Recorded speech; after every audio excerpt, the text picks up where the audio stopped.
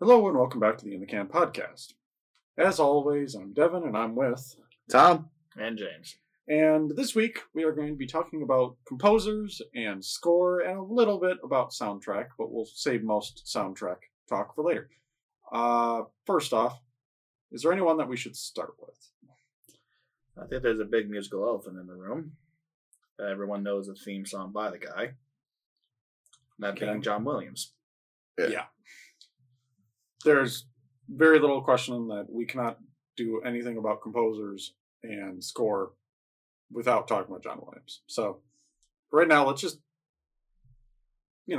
bow down to the power of John Williams and kind of start with him as the first composer. So, when I say John Williams, what scores do you all think of?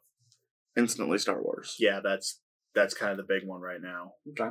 Jurassic Park, Indiana Jones, E.T., Jaws, Fiddler on the Roof. I'm trying to remember, did AI actually have AI, yes. Amistad. The Harry Potter films. Far and Away, the original Superman. Catch Me If You Can. We aren't even getting close to the Saving Private Ryan. The depth of this man's. Yeah, he also did Superman. Yeah, like I said, the original Superman. Yeah, the original Superman theme was him. Mm-hmm. Minority Report. Minority Report is the one that I immediately go to, and it's a weird one, but I love the spider theme. Mm-hmm. I could say it.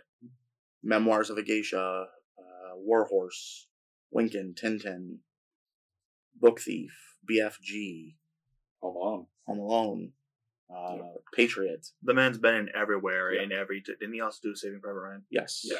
He's been everywhere in any sort of. If it's a Spielberg movie, it's probably John Williams. If it's a movie that you know the theme before you know the movie, it's probably John Williams.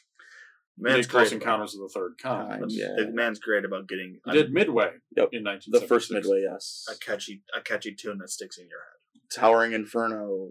Yeah. The Long Goodbye. He's been in every genre, every type. He has composed 158 scores. Yes. My God. Mm-hmm. There's been a movie that you've seen that you remember the theme because of him. Yeah, not to mention the fact that he's also worked in the music department for 256 projects and worked on the soundtrack for 400 films. Or 400 different soundtracks, rather. But I will say, for all that I remember themes by John Williams, a lot of the other stuff in those movies kind of passed me by. There's a couple things that I can kind of remember vividly, specifically with Star Wars when Luke's looking at the twin sunset. Mm-hmm. I can remember that theme. Pretty sure that's Luke's theme. Yeah, I can remember that. But aside from that, I really can't remember too many other bits of music aside from the big ones. To me, I recognize all of the music, and once anyone plays some of a John Williams score, I get it. Oh yeah, I recognize that's him. Mm-hmm. But it's not like the big themes. Obvious, everyone knows the big themes. But yeah, the rest of the movies, if it's a John Williams movie, there is music going through the entire movie. There's no question there's going to be music when usually you don't even notice it. But there's music through the entire film. But that's the thing. It doesn't stand out, which, to be fair, is more or less its purpose. Yeah. Yeah. It enhances. It doesn't. It's not the player.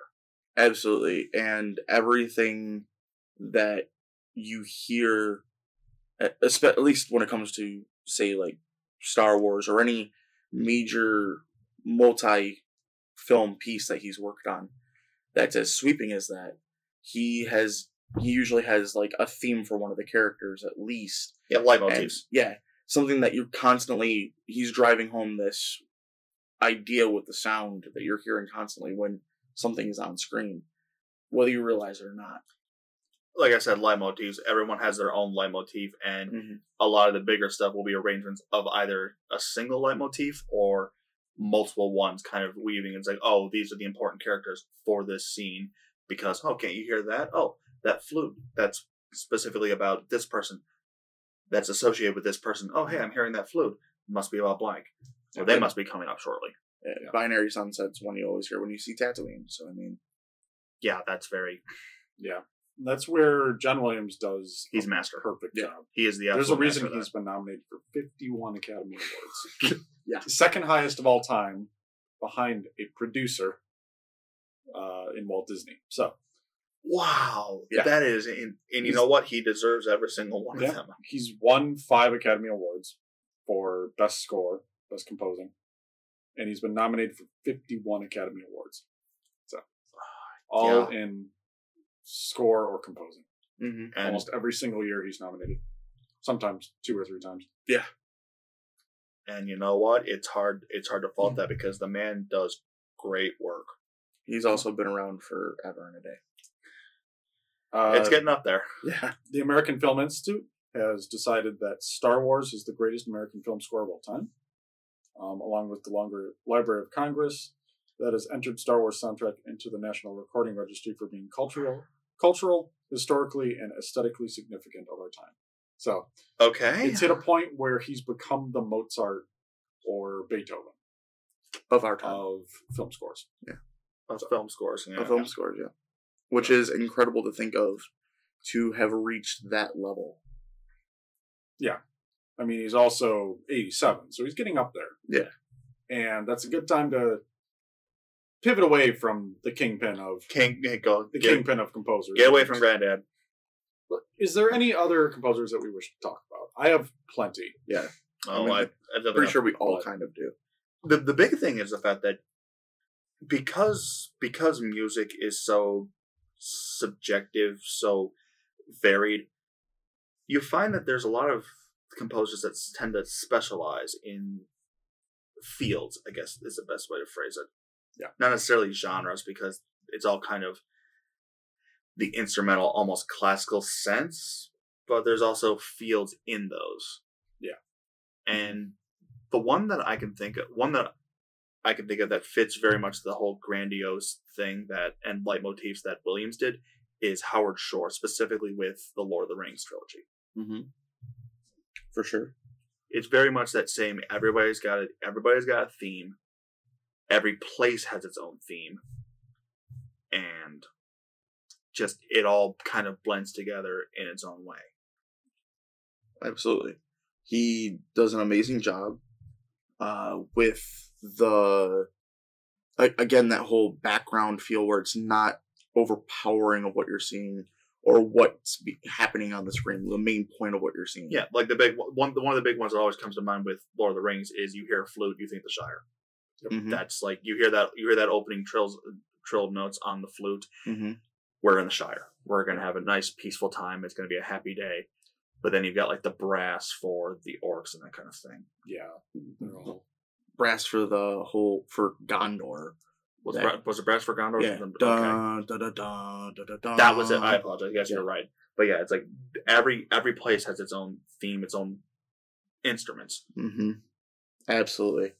And he's worked on, besides Lord of the Rings, he also did all the Hobbit movies as well. He did The Departed, didn't he? He did The Departed, The Aviator, Silence of the Lambs, The Fly, Hugo. That's a movie? Yeah. Twilight Eclipse. Yes, Twilight Eclipse. Okay. You know what? I'll just say the music isn't the worst part of those movies. And that's it. That's all. The after use of music is okay.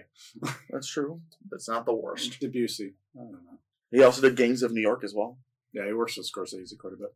Yeah. So, I mean, the man is, again, when it comes to sweeping themes, when it comes to trying to depict a specific feel with what you're seeing on the screen, he does a very good job of emoting that through music. I will definitely say his opus, at least to me, is the Lord of the Rings trilogy. Oh yeah. Like he went all out and Just he like- nailed every bit of it. Just like Williams, you know the themes and the score from Lord of the Rings and Hobbit when you hear it. Mm-hmm. It's very iconic now. I will definitely Absolutely. say I have an easier time picking out Shore's, just the Lord of the Rings in general, than I do any of Williams. Like I'll hear a bit and it's like, oh, you're there, but it's like which movie? It's like I can pick that if it's up not a lot. the main theme. Yeah. It's John Williams, but you don't know which movie. So who's still in that kind of vein of like that old, like the old procession of the big classical stuff? Well, I mean, you have Michael Giacchino. Yeah, I would say Michael Giacchino. Or Giacchino, yeah. I mean, he's the new Williams. Yeah, he's the protege. Yeah. Okay, and what are the big things he's done? I mean, probably the most recent thing that everybody would know him from most easily is Rogue One. I mean, I can honestly say I don't remember too much of the music from Rogue One. It's very much just another Star Wars. Yeah. If you want Giacchino, however you pronounce his name, Star Trek the remake is one of also his biggest ones as well. You've got Jojo Rabbit just came out, Far From Home. Bad Times at the El Royale, Jurassic World Fallen Kingdom, Coco, Zootopia, Doctor Strange was his work, Star Trek Beyond, Star Trek Into Darkness, Inside Out, Jupiter Ascending, Tomorrowland, Dawn of the Planet of the Apes, War for Planet of the Apes. I won't lie, a good majority of those I just haven't seen. Yeah. But even the ones I have seen, again, I don't remember. Like Zootopia, I don't remember the score, but I do remember the Shakira songs. John Carter. Mission Impossible Ghost Protocol. He does a lot with Pixar, so Yeah. Cars, Toy Story. A lot of those are Giacchino. Let Me In was him. If you remember anything from Let Me In. Nope. He was also the composer for Lost. Yeah. That's the big one that I watched that one for. I definitely recognize him for Lost. We're talking about one that you could tell who's on screen, or that's for a sure, good one. 100%. But yeah, he does a lot. Like he did Up, he did. If you something coming out of Pixar, most likely it's Giacchino. Yeah, Speed Racer was also one of his, so it's one of his ones. One of those that he does a lot of animated stuff, but he's kind of been taking over some of the roles that John Williams probably should be having, but he's like focused on the new Star Wars series or that kind of thing. The interesting thing is the fact that even the ones that, like I said, the ones that I have seen, like Zootopia, I don't remember much of the score, and I can guarantee you that a good chunk of the general populace also doesn't really pay attention to the score. So it makes it where. All right, I'll put this question: where does that line go of noticing the score and preferring to have it as the background that only slightly enhances what's going on screen?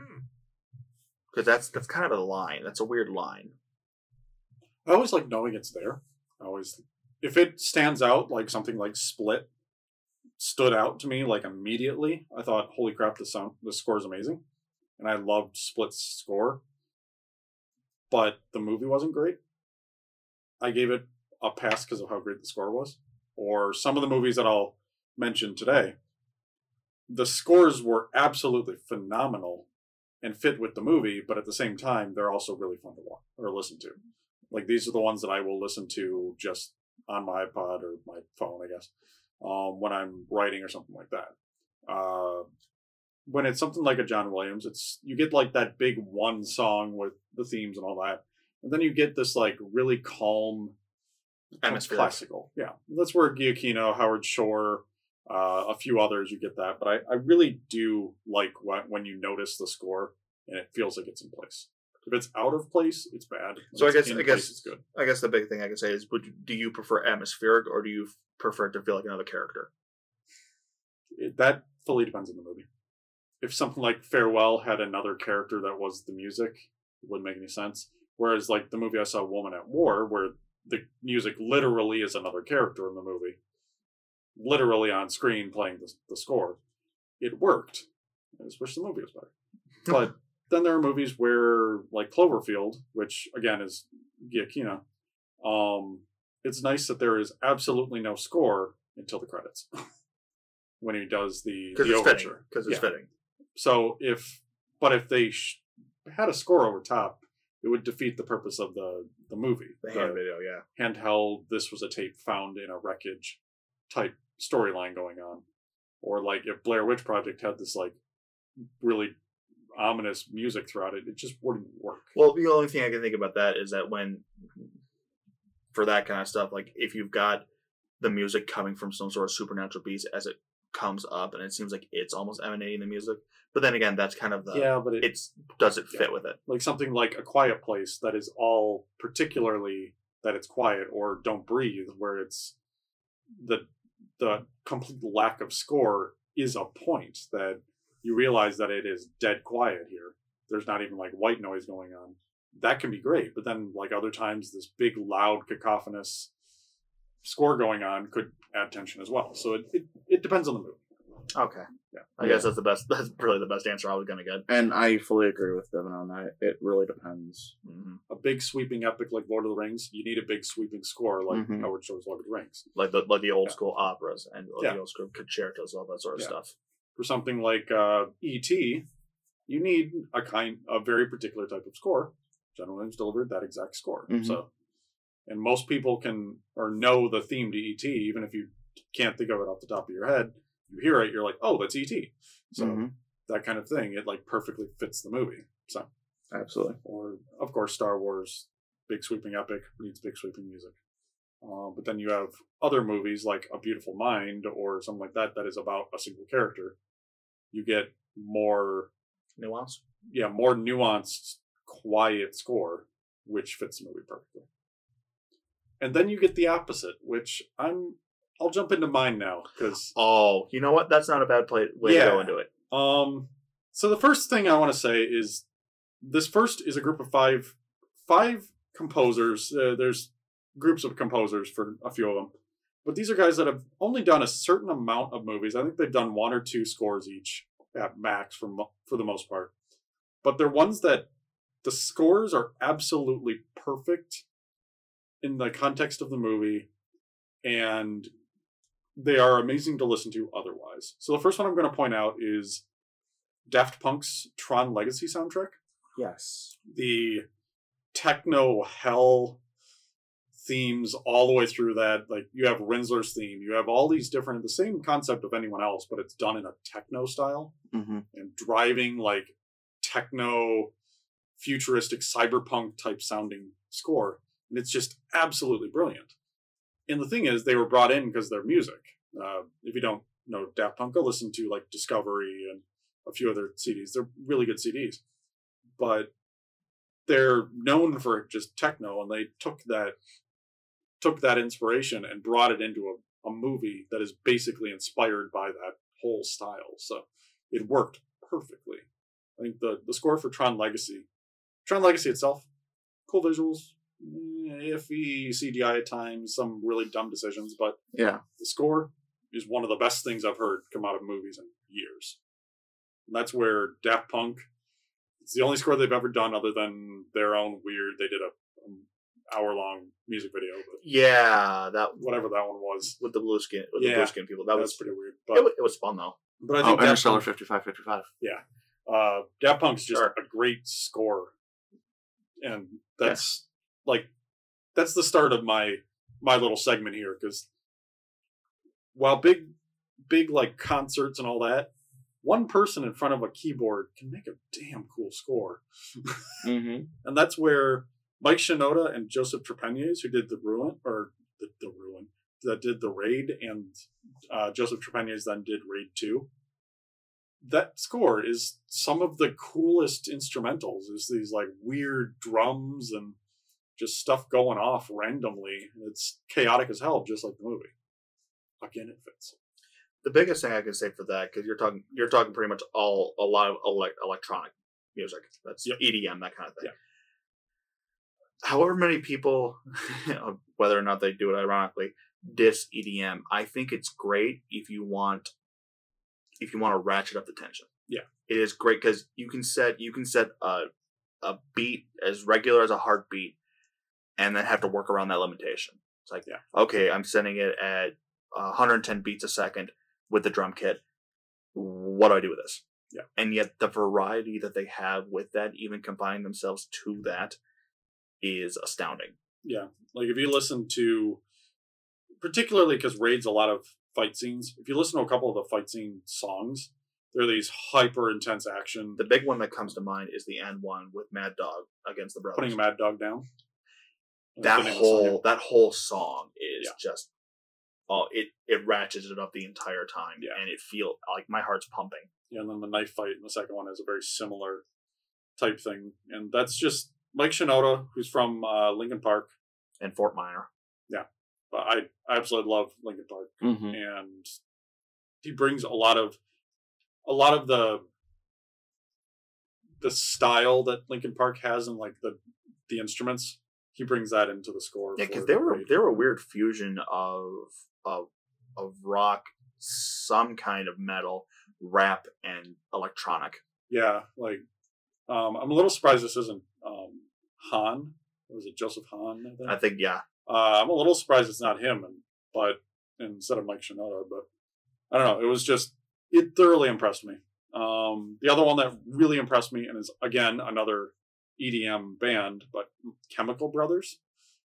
I don't remember their names, but the Chemical Brothers did Hannah, the soundtrack to Hannah, the movie, and that is all just this driving heavy beats and all that, and then it goes into this like really sweet operatic type stuff, and then it goes back into like the driving force, and then it goes into this kind of whimsical, like it's just this weird soundtrack that just kind of goes all over the place, but it's this really interesting driving soundtrack. You know what? That actually makes me think of one that kind of straddles that line. That's Tyler Bates. Yeah. Tyler Bates straddles that line because he's got some good electronic stuff, or he works with people that do good electronic stuff. But he's also kind of I wouldn't say the classical, like, operatic or concert sort of thing, but he's definitely will get a few instruments and just have a nice soft beat and yet also have the pounding stuff. The big one that comes to mind is any of the John Wick movies. Yeah. Like John's theme, or like the one I can think of a couple things where you just have that slow guitar with the nice deep bass that comes on. It's like I can almost tell you what part that comes in on, like Man of Focus from the second one, or Baba Yaga when he's about to first start showing why they shouldn't have messed with him. Yeah. Like you hear that, just that theme for it, and it stands out. And then of course in the first one you've got the club scene, which wasn't Bates, but was, I can't remember who off the top of my head. Castlevania? No, Red Castle or something like that. Yeah, there's a different band that does that song, but the decision to move that in instead of having like an action movie song playing. Yeah, well, the other very weird. The other one is the one they have in the basement. Think. Yep. I can't remember the woman who sings it, but like you've got that while heavy action's going on. It's like, what in the world is this? The dissonance is wonderful for it. Yeah. As far as moving with the EDM stuff, not really EDM, but Trent Reznor from Nine Inch Nails and Atticus Ross, very similar to Bates, I think. Yeah. Like in that whole kind of genre. Yeah, but Trent Reznor and Atticus Ross did Gone Girl, Girl with the Dragon Tattoo, and the one that I personally love, Social Network, which I mentioned, like something like Beautiful Mind, which is all focused on a guy and, a quiet, smart guy. This is a quiet, smart guy, but you have this like unnerving, like everything feels really unhinged throughout this entire score. It's like reverberations, and you could never hum this in a million years, but it's this like everything in that movie is on edge, and it's this really awkward, weird, like not awkward, just it's a really hard to describe soundtrack or score. It's reverberations. It's something's wrong, but at the same time you're okay with it. You know what? You stumbled with your word there for a second. I had to kind of want to ask you what is the difference between score and soundtrack? Score is music made specifically for a movie created by a composer. So John Williams or anything like that. Soundtrack is taking music either written for the movie, such as any musical, or taking a song from the outside world and pulling it into the movie. So, for example, a soundtrack could be like Once, which has Falling Slowly and a bunch of these ones that were written for the movie. Or it could be like Twilight. They used a whole bunch of songs outside, including Supermassive Black Hole by Muse. They brought it in and slapped it in a scene. Or the one that I absolutely hate, Hellboy 2 or Hellboy Reboot 3. where they take a song by Muse called Psycho and slapdash edit it throughout the scene to make it hyperactive, and then it just kind of gets cut to pieces. But yeah, soundtrack is the established songs or songs written for the movie, and score is the classically designed music written for the movie. If that makes sense. It seems like it's a weird distinction, but I know there is actually a distinction. Yeah, there's definitely a distinction. You'll never see someone win best score for having a bunch of movies. Like, you'll never see something like Bohemian Rhapsody win best score. Yeah. Bohemian Rhapsody is a soundtrack. Or Baby Driver. Baby Driver is a soundtrack. As much as they use it like a score, it is a soundtrack. Right. And the whole discussion about best use of soundtrack music, we'll get into that some other time. But okay, no, but I just want to make the distinction because I don't think we did it at the beginning. Yeah. Though Social Network and Girl with the Dragon Tattoo have two of the best uses of established songs remade by the composer for the movie. In Girl with the Dragon Tattoo, it's the Immigrant Song as the opening, and Social Network is in the Hall of the Mountain King, redone by Trent Reznor. As an EDM and it is song, one of the most intense scenes in the movie, and it's two twins rowing a boat. Yep. So, and I won't lie, like I heard it, I thought that we're going to a big fight. We're going to a big brouhaha because it sounds like fight music.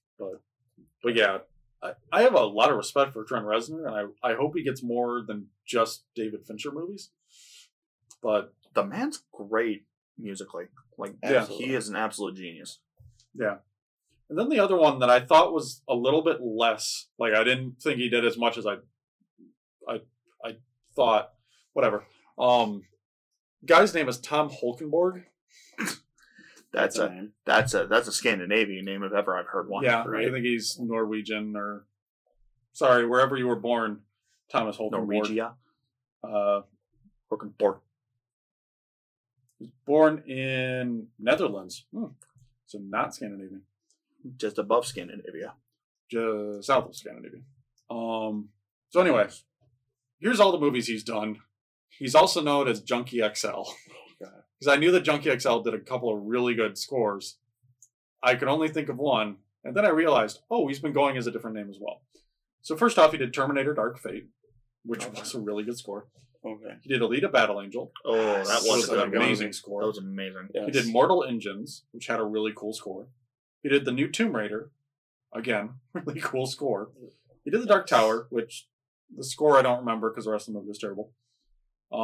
He did Batman v Superman: Dawn of Justice, which had a good score. Yeah, I don't remember hating that part of it. No, I had other issues.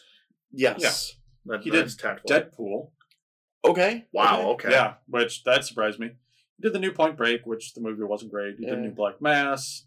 But the big one that I knew going into this is that he did Mad Max Fury Road. Ooh. And that is one of the coolest scores I've heard in a long time. Easily. He also did Amazing Spider-Man 2, Divergent, 300 Rise of an Empire, and it gets sad from there. But yeah, he's another one that started in that kind of trance, EDM trance dubstep type area. Okay. Yeah. And somehow ended up in scores. Interesting. And it works. It works really well. And it seems like such a departure from one style of music to that. You know what I mean?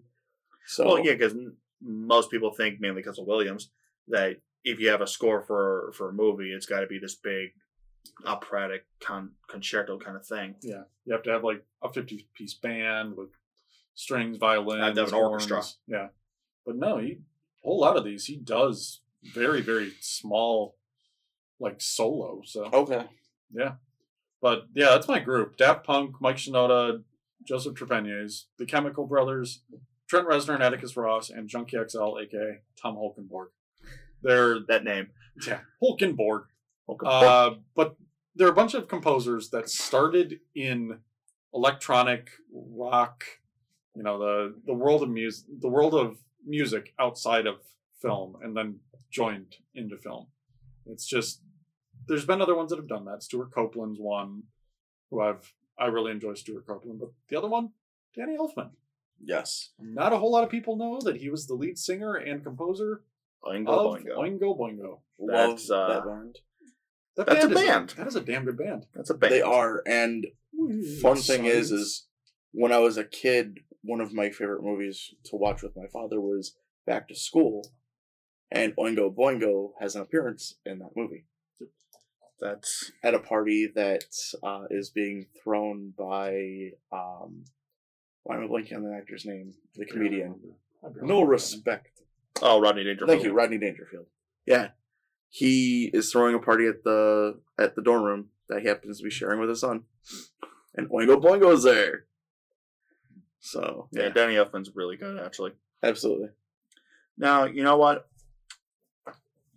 It's not the main discussion, but I actually do want to bring up a couple that are not necessarily in film at all, just because of their works are on par with any of these film guys. Yeah.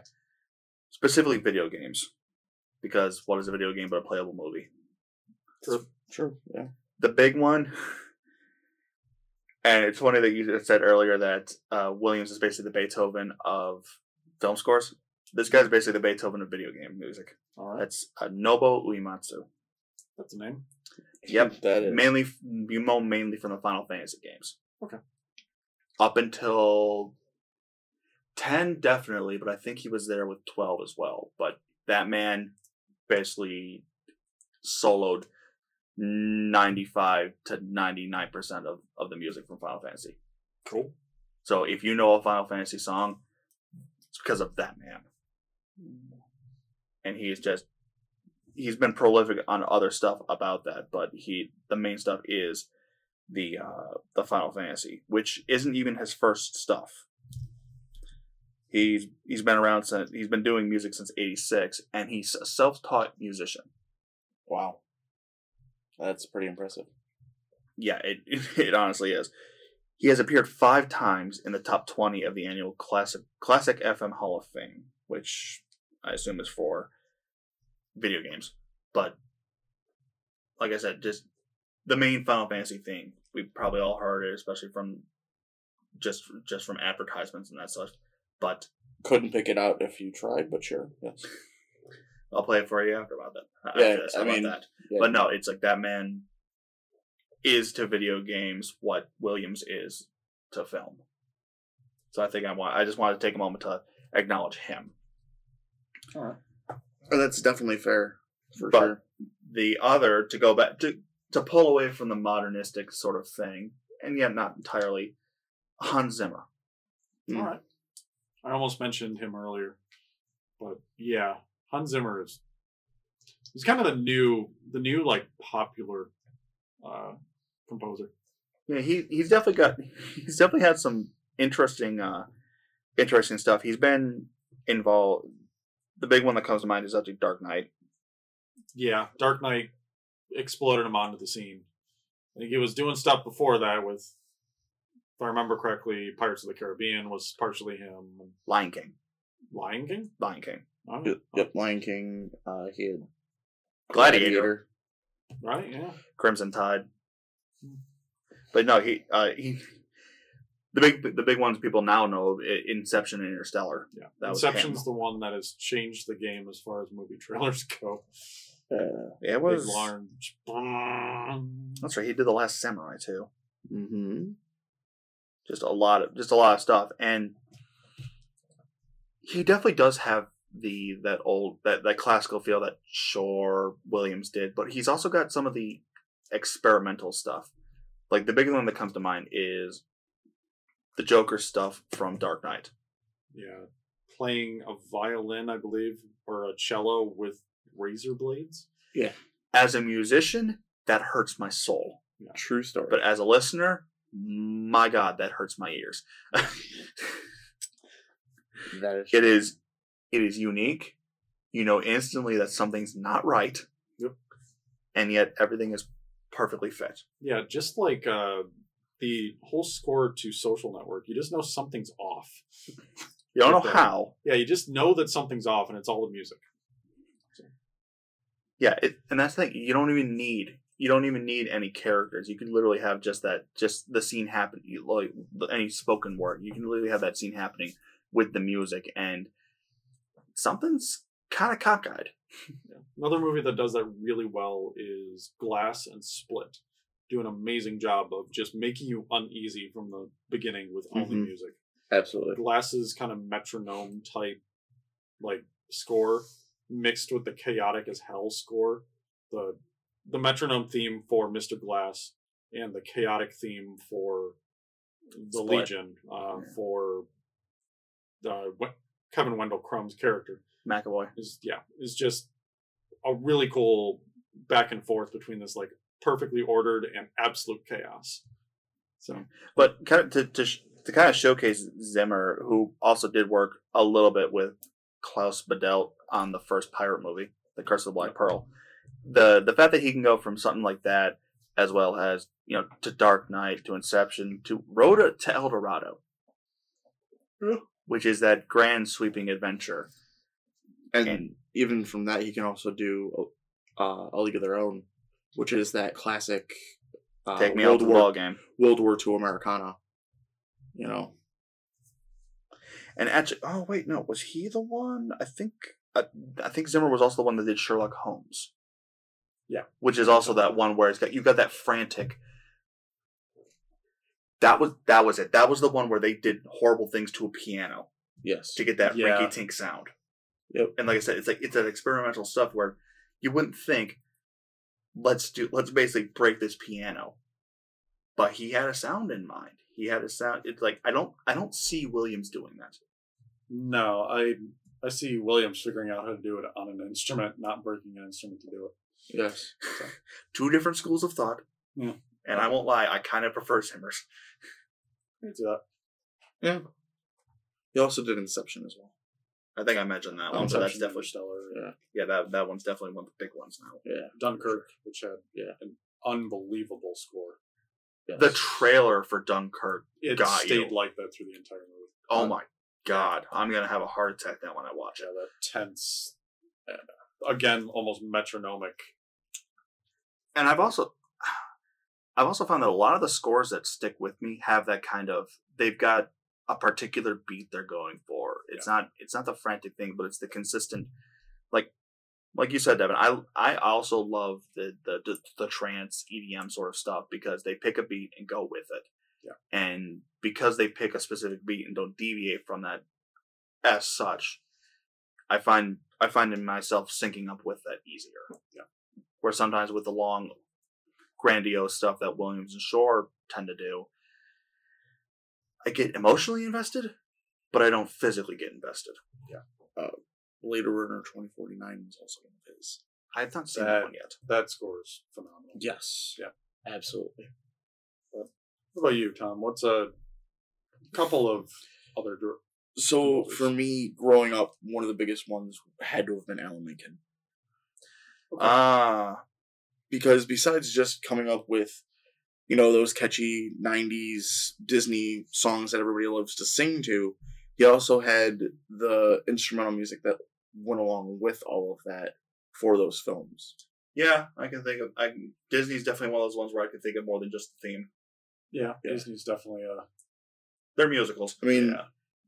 Because think of Little Mermaid, you get, 5 songs out of there that you actually have lyrics to. Same thing with, Aladdin, Beauty and the Beast. There's, 7, 8 songs that you might get the actual lyrics for out of. But in all actuality, there's so much more going on in between all of that gets put together. And he does such a great job of being able to do that. And you still have this feeling that you can come back to every time you hear it. Yeah. And no matter what one of those movies that you watch, you always sit there and say, man, I can either feel the tension of the villain coming out at me right now, and I'm afraid. I should be afraid right now because the villain's there. Or all of a sudden, the hero's going to win. I'm so excited. This is the greatest thing ever. He's here. Finally, the sun is shining again. I could say that. And that's one of the biggest things that... It was definitely a part of my childhood. I know that much. And having, for me, Aladdin was one of the biggest ones.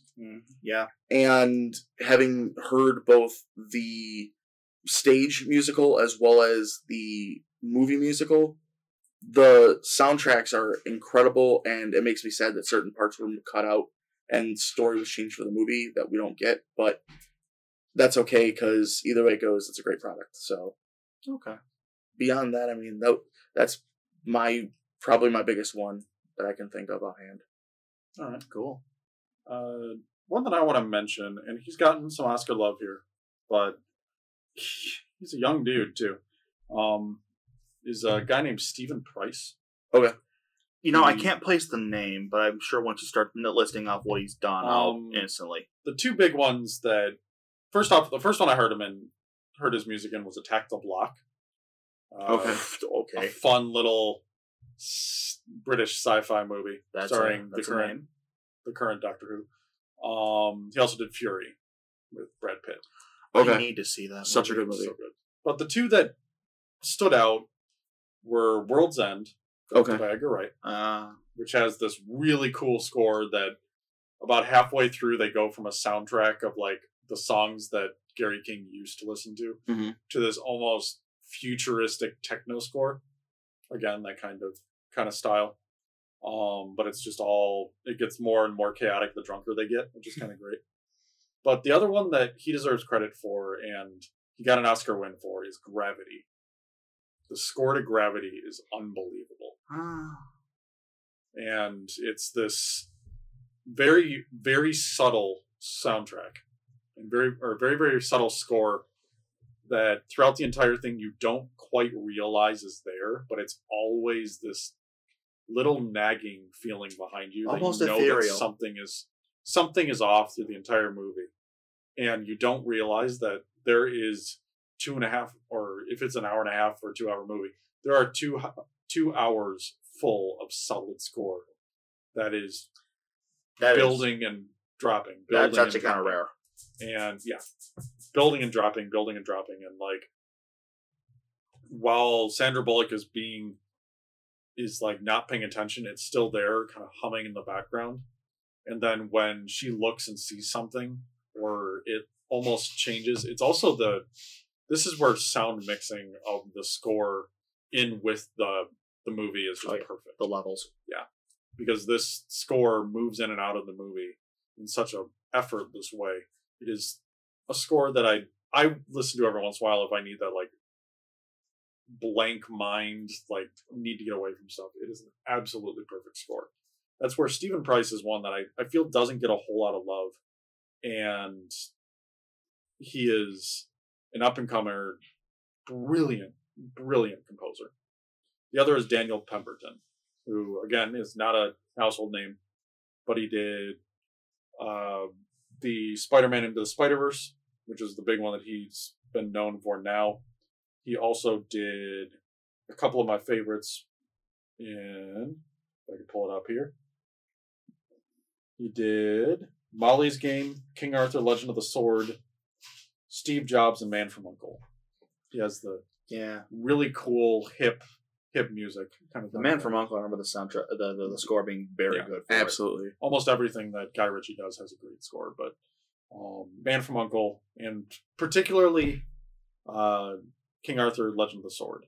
The movie wasn't great. The music was amazing. The music and even some of the cinematography was absolutely phenomenal. Yeah, the score was great, and it had a great original song. Like Devil and the Hunter, I want to say the title was. And it, the music for it was phenomenal. Shame the rest of the movie didn't quite hold up, but that's where Daniel Pemberton, he has amazing scores in movies that just aren't all that great. So I hope that happens a lot more than we like to think, though. I hope he takes that unbelievable skill he has and kind of gets a break on a movie that's huge, and everyone kind of realizes that, oh, this guy's amazing. Yeah, and goes from there. You know what? I'm going to bring up one more myself before I actually want to finish this up with a talk of an interesting subject, and that is I want to bring up Harry Gregson Williams. All right. He's done a decent amount of movies: Phone Booth, Man on Fire, Chronicles of Narnia. He did the first one, Lion, Witch, and Wardrobe. Okay. He also did X-Men Origins Wolverine, The Martian, and the Shrek franchise. All right. The big part that I know him from, though, is actually the Metal Gear Solid games. Never actually played any Metal Gear Solid. Yeah, same. They're fun. Stealth action. Yeah. Tactical espionage. Yep. He came in on number 2 and was there for 3, 4, and 5. 2 and 3 were the big ones that I remember from, because his score for those was amazing, like the whole way through, except for Fortune's theme, she can screw right off. Oh, quiet. Jazz sax, I don't care for it, but he's got a very good modern kind of feel to it. It's not necessarily getting rid of the orchestra, but he definitely does a lot of, kind of like Zimmer, does a lot of the interesting stuff with them. Yeah. Okay. But the subject I actually want to talk about is the subject of temp music. Okay. I think we brought this up when we were talking about We mentioned editing. it during our editing episode, yeah. Mm-hmm. And for those not in the know, temp music is quite often music that is brought in to temporarily fill the void before they actually have actual score. So an editor might bring in a temp song or literally a song from a different movie, edit, knowing that that's going to be the basic idea of what the music's going to be. Then they hand it off to the composer, who then is told, be like the temp music, and they go from there. Sometimes the editor or the composer literally just copies the temp music. Looking at you, Marvel. Marvel is, up until the last few movies, was pretty bad about that. Up until I think Black Panther. Transformers too. Transformers Yes. is terrible about that. Like absolutely crap. A lot of the large blockbusters you'll notice have kind of forgettable. For the most part, other than maybe some of Spielberg's big things, we haven't mentioned a single like big blockbuster. Like, we haven't mentioned the Transformers or Marvel or any of these, because most of their scores aren't super memorable because They're unique. They Yeah, don't they're not feel unique. unique. and that's where No. temp music is the problem. When you've got a big budget, you don't care, and you also don't realize, oh hey, you know what? Music is actually kind of important. You slap it together. Yeah, And It's- there's a big point that actually I remember seeing an interview with a bunch of composers, including Danny Elfman. I don't think it was Williams, but maybe Shore. But a bunch of the big players, they just say how they absolutely despise temp music. Yeah. Mhm. Because with good reason, because it stifles creativity. Like, you would never get some of, like, my list of 5 in the beginning, you would never get some of that super weird. Experimental almost. Imagine Mad Max Fury Road with temp music. Like, that is some of the most weird, intense, off the wall score that I've ever heard. I'd even say something like John Wick. Could you imagine John Wick with temp music? Yeah. Doesn't necessarily work. It sounds like a nightmare is what it sounds like. Or Like- Lord of the Rings. Ugh. Yeah. Imagine that with some of the modern blockbuster temp music. Yeah. It would not have been half of what it was. It is a legitimate strategy while editing, sure. I've Yeah. done that too. I've thrown in a soundtrack song and been like, okay, it kind of needs this beat. It needs to be this long. It gets edited and cool, done. I get the But then- feel almost. Then you can send it over to a composer and say, don't copy this. Make it your own. Here's the edit. That's still saying it needs to be this long, it needs to be that. And that's why someone like John Williams is already working on Indiana Jones 5, whatever the one is. Yeah. Like, he's already working on a movie that comes out in a year. Like, he's already working on it. He's going to give you it. You cut around his score. He Exactly. doesn't cut around your poorly edited scene. And one of the other things is to, if, for those who don't know, there are many composers who when they're writing their music and are working on their music, will actually have on the screen or on a screen behind them the thing that's going on, so that way they have reference to what the music is emoting while it's going to be on screen. Yeah. So they know. Yeah, they're not doing it in a void. Exactly. So that way people like John Williams and Howard Shore and, people like that, they know exactly what's going on. They are incredibly engaged in the full project. Yeah. If If you you want a great behind the scenes feature, and I pimped this probably every single time we mentioned some kind of behind the scenes role. appendices, Lord of the Rings, Yes. or King Kong. The behind the scenes go from start to finish, and they go through. Howard Shore wrote the score for Lord of the Rings, and it is mind blowing Mm-hmm. how he wrote it, how he knew every character's theme, how he knew everything, how he put it all together, how he had Sam's come in, Gollum's come in, and then Frodo's come in, all in the same scene. Yeah, that Then that is that man's magnum opus without question. Absolutely. I do not see how he could top that. But yeah, it's so if you've ever wondered why a lot of modern blockbusters sound very samey and forgettable soundtrack wise, score wise, that's it. Yep. That's 100%. everyone's piggybacking off of everybody else's. we have little changes, and sure, we get the occasional like Avengers theme, but nobody knows what Ant-Man's theme is. And Nope. he has a theme. Yeah, Captain America definitely has a theme, and Iron Man definitely has a theme, but Yeah. the rest of them, Iron Man's theme is the entire backlog of AC/DC songs. Yeah. pretty much. Back in Black, most notably. Or Iron Man by the other one. Anyway. Yeah. But No, I just wanted to bring attention to that because I think it's starting to curtail, but it's definitely a pretty bad epidemic that had been infecting a decent amount. Yeah, and it's also a big part of what we're talking about anyways. I mean, it's at the useful. very least, it can start off as a very useful tool for It's somebody. useful as a tool, but unfortunately, people then think, "Oh, hey, Or what can also be the problem is that the person who's editing gets used to the sound that they're editing to, Mm-hmm. and then they say, "Hey, that's perfect. Don't mess with that." And then the composer's kind of holding the bag. It's like, "Oh, why'd you bother with me then?" But yeah, that's our podcast about scores and composers. There's plenty of other composers we could talk about: Alexander Desplat, Thomas Newman, Alan Silvestri. We can go on and on about different composers. We could. Absolutely. We barely talked about Klaus Badell, but he's a Mentioned phenomenal him, one yeah. as well. But yeah, that's all of our composers, our score talk. We'll eventually get around to doing soundtrack. Probably not next week, No. but But we will. Because that's a whole nother issue. yeah, that's a whole other issue. And if it's done well, cool. If it's not done well, sometimes still cool. Right. So In But- fact, speaking of next week, we may be taking a small break for the week because it is the holiday week. yeah, we'll So- probably take next week off. Just make it easier. Yeah, Just make it easier. a couple of us have some stuff where we're Some just prior not engagements. available. So But yeah, we'll Let's be back in a couple of weeks. Hopefully, we've seen some more movies than we did this week. yes, Probably. As always, this has been In the Camp Podcast. I'm Devin. I'm Tom. I'm James. They never get it right. It's always Tom. Yeah, you keep changing it, buddy. Yeah. Whatever. We'll be back in a couple of weeks. Have a nice couple of weeks. Have a nice Thanksgiving for those of you in America. Hopefully, your Thanksgiving is nice for those in not. Happy Turkey Day. All right. Go see more movies. See you in December. Take care.